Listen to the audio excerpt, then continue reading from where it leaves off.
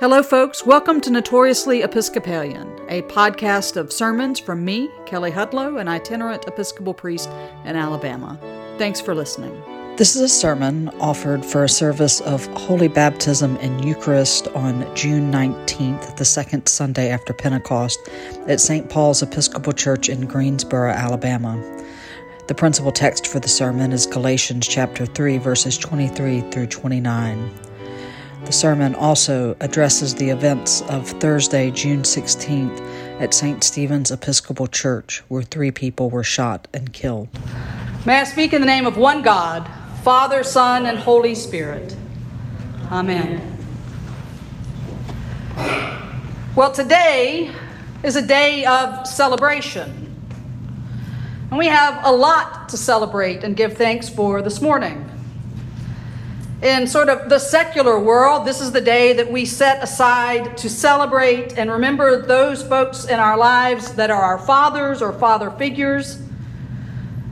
It is also a day that we celebrate and observe the holiday of Juneteenth, which marks the end of slavery in this country and celebrates the liberation that finally came. And very specifically for this community, this is a day to celebrate and welcome Henry as a new child of God into the family of the church. Paul's letter to the Galatians seems to fit perfectly for all the different things that we are celebrating today.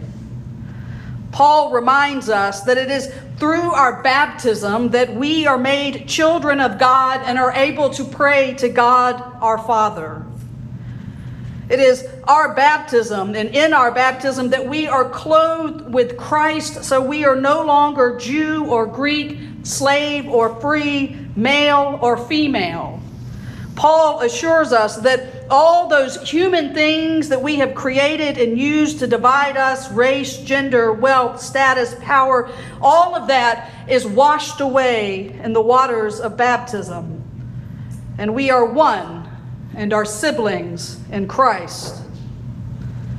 There is certainly a lot to celebrate this morning.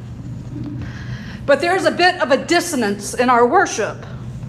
Because as we rejoice this morning for these many things, many of us are also grieving.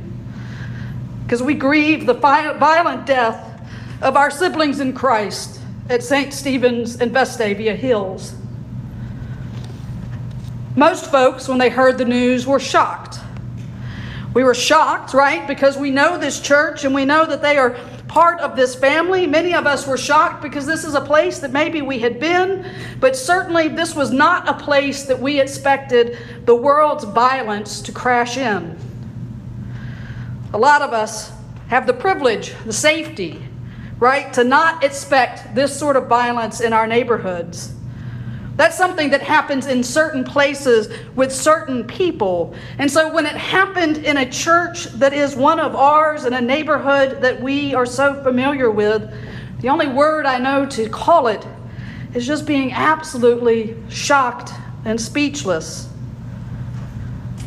I think our shock also comes from the fact that this violence came in the midst of a form of Christian hospitality that we as Episcopalians offer frequently in our own churches.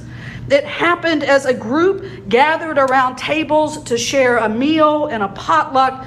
It is something that is so familiar to us that we probably don't think twice about it when we do it. But here on this night, violence came crashing in, and the sacred place of our table seemed shattered.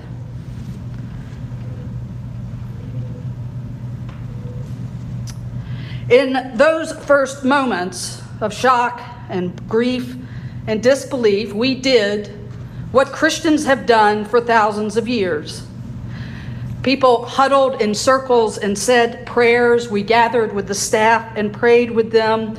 Chaplains from the police department arrived, the rabbi from down the street, clergy from around Birmingham, people from the neighborhood and from out of town suddenly gathered in the Publix parking lot to pray for the people that were hurt, to pray for the people that were grieving, to pray for all those that were called to tend on them.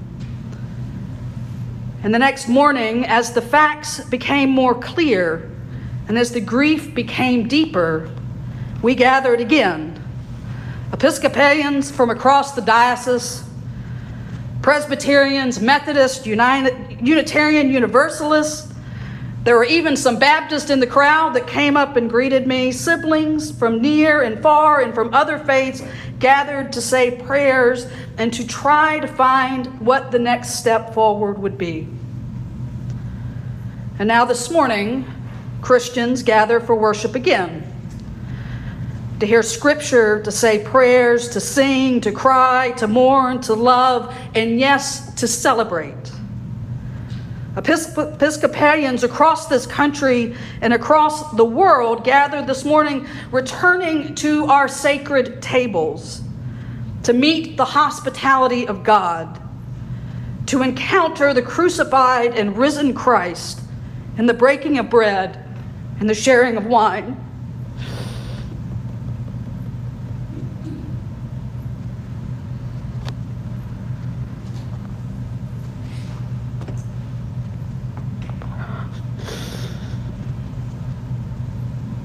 And so we bring everything, our joy, our shock, our grief, our anger, to offer to God, to be offered up and to be transformed. And here this morning, we have a special gift, because we will not just gather at our sacred table, but we will gather at our holy font, and we will welcome a new child of God into the family of the church. We have the gift in a few moments of standing and praying our baptismal promises together, and to be renewed and reminded again that we are one in Jesus.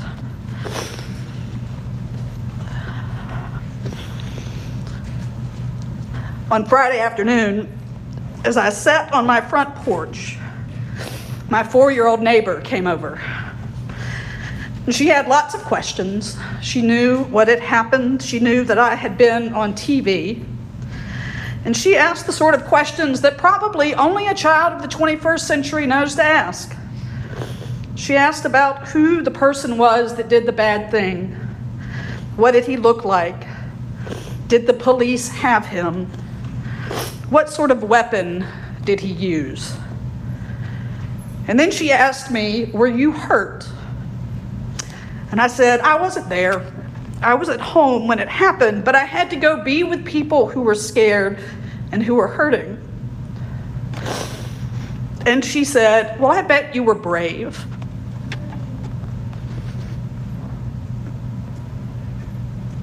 And I don't think I necessarily was brave, but I know that there were a lot of brave people there that night.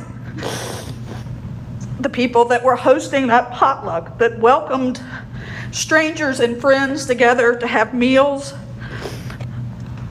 The man that when the time came was able to stop the violence. The police and fire and ambulances that responded. The doctors and nurses. The people's families that waited for answers. And certainly those people that gathered as Christians to say prayers in the face of the unthinkable were brave. All of these people, within the life of their faith and service, came together to witness to what had happened. And the people that lost their lives that night, Bart and Sharon and Jane, lived lives full of faith that testified to their belief in our baptismal promises. And so I think this morning it's time for us to be brave. It's time for us to be brave in a world that says that violence and death is the only answer. We need to be brave and proclaim that there is abundant life and love offered through the risen Jesus Christ. It is time for us to be brave and to say that in a world that says it is impossible for us to live together, that we believe through the power of the Holy Spirit that the impossible can be made reality, that we can work together as the body of Christ to change the world. Today we mourn and we celebrate, because that's what Christians do. Even at the graveside, we still sing Alleluia. Today we take rest and comfort in each other and our families.